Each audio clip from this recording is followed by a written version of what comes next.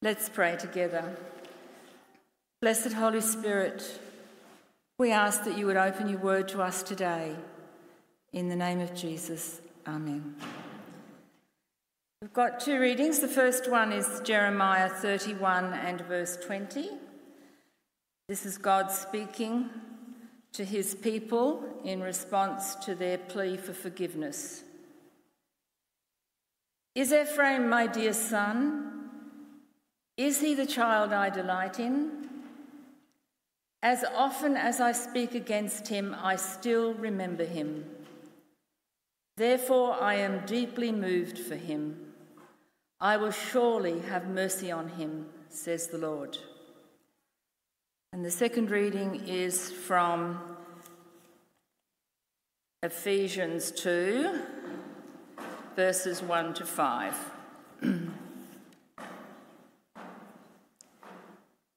You were dead through the trespasses and sins in which you once lived, following the course of this world, following the ruler of the power of the air, the spirit that is now at work amongst those who are disobedient. All of us once lived among them in the passions of our flesh, following the desires of flesh and senses, and we were by nature children of wrath, like everyone else. But God, who is rich in mercy, out of the great love with which he loved us, even when we were dead through our trespasses, made us alive together with Christ.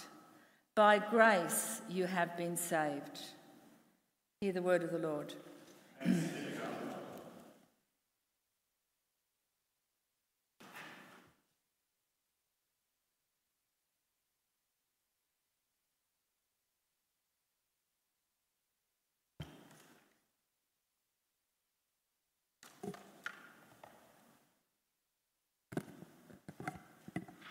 Good morning, church. If I haven't met you before, my name is Susan. I became a Christian when I was in school in Singapore. I was about 16 or 17, and I was a studious, hard-working student who always did well at school. But then things started to change when I got to year 10. I started to fall behind in classes, and I lost my motivation to study. During that period of time, I felt like I was disappointing my teachers and my parents, and I didn't know what I wanted to do with my life. It was during this period of time that I learnt more about God. I was invited to a youth service. I was initially very hesitant because I didn't know much about Christianity and God. It was also a Saturday afternoon, and I had to take public transport to the church, which was an hour away. But when I got there, I was surprised to see that the people there were different from the people I knew at school. They were friendly, they were kind, they seemed to genuinely care about me. They didn't care about where I was studying or what grades I was getting. They just wanted to get to know me as a person. One of my observations by going to that particular youth service was that those people had something that I did not have at that particular time. They had joy. Joy, as I understood it then, long-lasting happiness. They were happy and they were content, even though they were going through the same pressures and challenges that I was going through as a Year 10 student. I could not understand how they would feel joy. What is life's big purpose? What else can we do besides study hard and get good grades, and go to a good university and get a nice paying job and buy a big house and get a nice car? Their attitude towards God demonstrated to me that attaining those things and a continuous striving are not their life's purposes. They believe in a God who has deep mercy on them, their failures, their unloveliness, their disappointments. Their God had a plan to prosper them and not to harm them, a plan that gave them hope and a future. And most importantly, that God loves them. That was one of the most foundational truths I was exposed to before I became a Christian. I wanted that joy. I wanted to experience that mercy, and I wanted to know their God. So when I first came to God and asked for his forgiveness, I was not perfect. I did not have all of my ducks in a row. I was completely lost in life's direction. Yet God embraced me and called me his child. And today, I am still not perfect. I still make mistakes, sometimes big, sometimes small. But I know that God loves me and forgives me because he is a God that is rich in mercy. I hope as I share from Ortland's book from chapters 19 to 21, Gentle and Lowly, you will be equally encouraged to know that God, the God we call Saviour and King, is a God that is rich in mercy. Before we delve deep into God's character of being rich in mercy, we need to understand where this mercy is used and how it affects us as children of God. Verses 1 to 3 starts off really dark, but stay with me. Let us examine these words from Paul. As for you, you were dead in your transgressions and sins, in which you used to live when you followed the ways of this world and of the ruler of the kingdom of the air, the Spirit who is now at work in those who are disobedient. All of us also lived among them at one time, gratifying the cravings of our flesh and following its desires and thoughts. Like the rest, we were by nature deserving of wrath. But because of his great love for us, God, who is rich in mercy, made us alive with Christ, even when we were dead in transgressions. It is by grace you have been saved. From reading this passage, I think we can clearly see that Paul's diagnosis of us is that we are dead. Paul says we are dead twice. Dead here not in terms of moral or physical death, but spiritually death. We can see in verse 1, we were following the ways of this world. We were following the ruler of the kingdom of the air. In verse 2, we were gratifying the cravings of our flesh and following its desires and thoughts. We can see that we were not physically dead in the sense that we could not have sinned, but rather we cannot see or feel the glory of Christ, that we continue to live spiritually enslaved to sin. We are spiritually dead, unresponsive to God. Paul is referring to how we were following the ways of this world and of the ruler of the kingdom of the air. We lived in our fleshly passions. We rejected God. We enthrone ourselves. We carry sin in our word, thought, and deed. And if we can understand our sin, and here I'm not talking about how we might understand it as I messed up, I made a mistake, I'm struggling with, but something that is comprehensive, enveloping, relentless. We're not just occasionally messing up, we are ridden with sin. We enjoyed living in sin. We wanted to live in sin. And if we take the language of Ephesians 2, we are dead. If you're a careful reader of Scripture, you may have noticed some pronoun changes happening in these verses. Paul starts with, you were dead, before shifting to we in verse 3.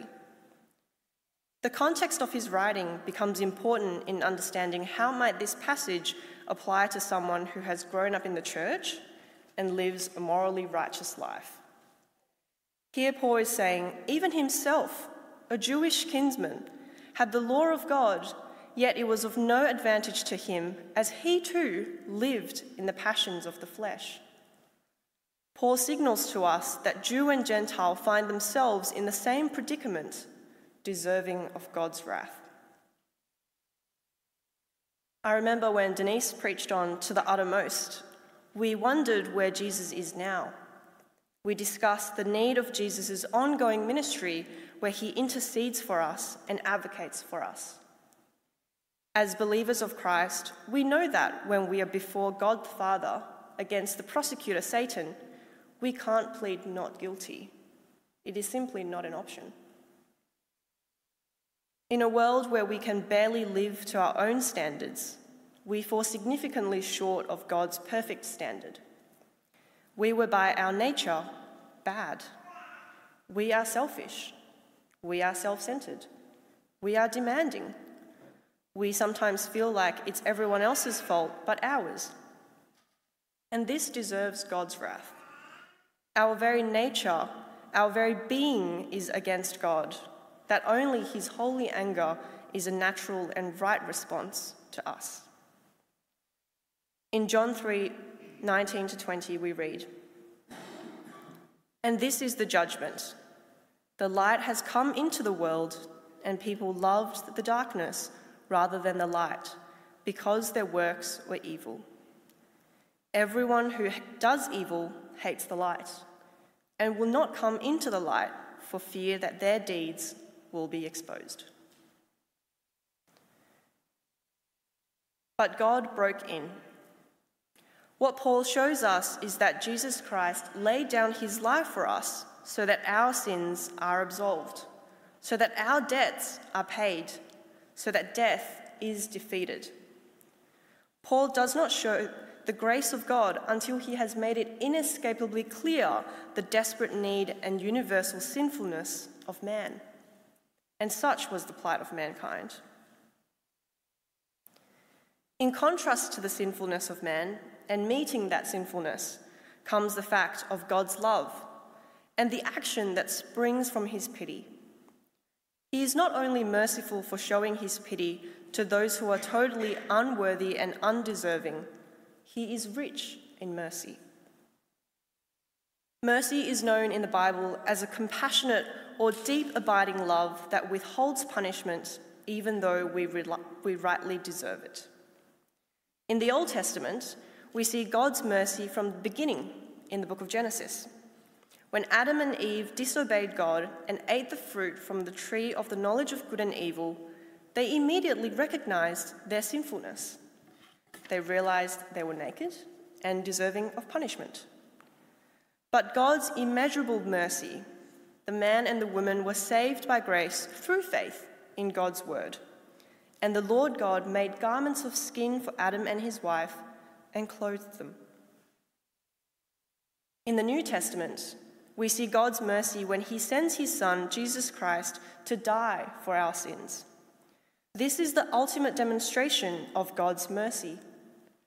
He loved us so much that he sent his Son to die for us, despite our sin and rebellion. We read in verses 4 and 5, "But because of his great love for us, God, who is rich in mercy, made us alive with Christ, even when we were dead in transgressions. It is by grace you have been saved."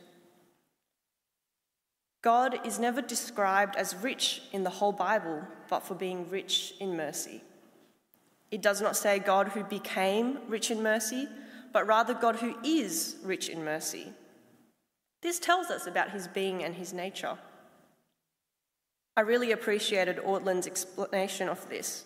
He said, if mercy was something God possessed, then there would be a limit on how much mercy he could hand out. But if he is essentially merciful, then for him to pour out mercy is for him to act in accord to who he is. It is simply for him to be God. The biggest encouragement I have found in reading Ortland's Gentle and Lowly is the unwavering confidence Ortland has towards God. No matter what comes our way, be it worry, anxiety, fear, restlessness, brokenness, and conflict, Ortland had a profound confidence in his God because of God's love, God's rich in mercy, and the knowledge that exists both in his head and his heart that God has made us one of his own, and he will never cast us out. In Galatians 2:20 we read, "The life I now live in the body, I live by faith in the Son of God, who loved me and gave himself for me." For the God we know could not sit still in heaven and watch us be tormented with sin. Some of you may have heard that one of my co-workers, S, recently became a Christian. S comes from a complicated family life. She was raised in an abusive home, and prior to being reborn, she was deeply traumatized by her family history and her family's relationship with the church. From a young age, she was taught that she was unworthy of God's love and that she can never be loved by God because she's a sinner. Growing up, S hung out with some really terrible people. She fell into alcohol and drug addictions and developed a severe eating disorder. Due to her childhood, even though she's now 46, she was still struggling with PTSD, depression, anxiety, and panic attacks until very recently. In the lead up to Easter this year, S was going through some really hard times. She tried to end her life, but God spoke to her and showed her a vision of her future. On Good Friday, while she was driving to the church down her street, God directed her to the church at the corner of the traffic light. She went into the church without knowing anyone or anything, but God worked through his people, and the pastor there prayed for her that Good Friday. She felt so deeply touched by God that every word in the sermon she thought was God's message for her, directed at her. It was then she found her way back to God. It was the first time in a long time that she felt the Holy Spirit move in her. On Sunday, she went back to the same church and committed her life to God through water baptism. A different person rose out of the water. S finally found her peace, and she believes she truly died in the water. Her old self stripped away, and a new person is born. Since then, S has not suffered from any more PTSD symptoms, nor has she had any more panic attacks. Her anorexia is improving, and she feels the healthiest she has ever been. Even her psychiatrist is amazed at the change in her. She is truly healed.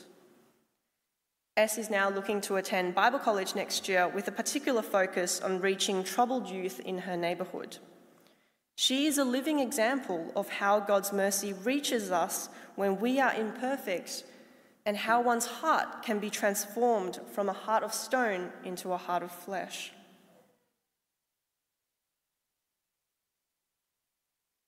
From Ortland's writing and from S's story, we can see that Jesus Christ is the embodiment of rich mercy. God's mercy does not just exist in the pages of the Bible we read, but it has a life-changing impact I've witnessed through S's life. God's mercy is not passive and waiting for us, but is active and transformative. When I see the transformation in S's life, I am awestruck by God's mercy and love. I feel convicted that my God is a merciful God who will never run out of mercy. And it encourages me to look to him in my most downcast moments. God's mercy to us is not something far away and distant. Rather, God's heart took shape as a man when we look at Jesus. When we read the Gospels, we see how Jesus is rich in mercy by the way he talks, by the way he conducts himself towards sinners, and by the way he interacts with sufferers. In the book of Matthew, we read about Jesus dining with the tax collectors and sinners. While Jesus was having dinner at Matthew's house, many tax collectors and sinners came and ate with him and his disciples. When the Pharisees saw this, they asked his disciples, "Why does your teacher eat with tax collectors and sinners?" On hearing this, Jesus said, "It is not the healthy who need a doctor, but the sick. But go and learn what this means. I desire mercy, not sacrifice. For I have not come to call the righteous, but sinners." God's rich mercy, therefore, is experienced not just from the one act of sending his Son to the cross and dying in our place, but Jesus' whole life ministry where God sent his only Son to live with the frailness of humanity. Through his Son, he drew near to us when we hated him. Will he remain distant now that we hope we can please him? He eagerly suffered for us when we were failing as orphans. Will he cross his arms over our failures now that we are his adopted children? His heart was gentle and lowly toward us when we were lost. Will his heart be anything different toward us now that we are found? While we were still, he loved us in our mess then, he'll love us in our mess now. So where to from here? Daniel chapter 9 verse 9 says, "The Lord our God is merciful and forgiving, even though we have rebelled against him." If you are not a Christian, I hope that by being here today has made you realize that God is not a God who will love you when you become perfect. The God I'm talking to you about loved me in my imperfection and continues to love me today. If you were like the teenage me walking into that Saturday youth service wanting to be a part of this, please come to me after the service at the front, and we would love to get to know you and pray for you. If you call yourself a child of God this morning, let us be reminded that we are created in Christ's image to bear witness to the truth. God loves mercy and teaches his followers to be merciful just as God is merciful. In the Sermon on the Mount, Jesus says, "Blessed are the merciful, for they shall receive mercy." Jesus goes on to say that we are to forgive others just as God has forgiven us.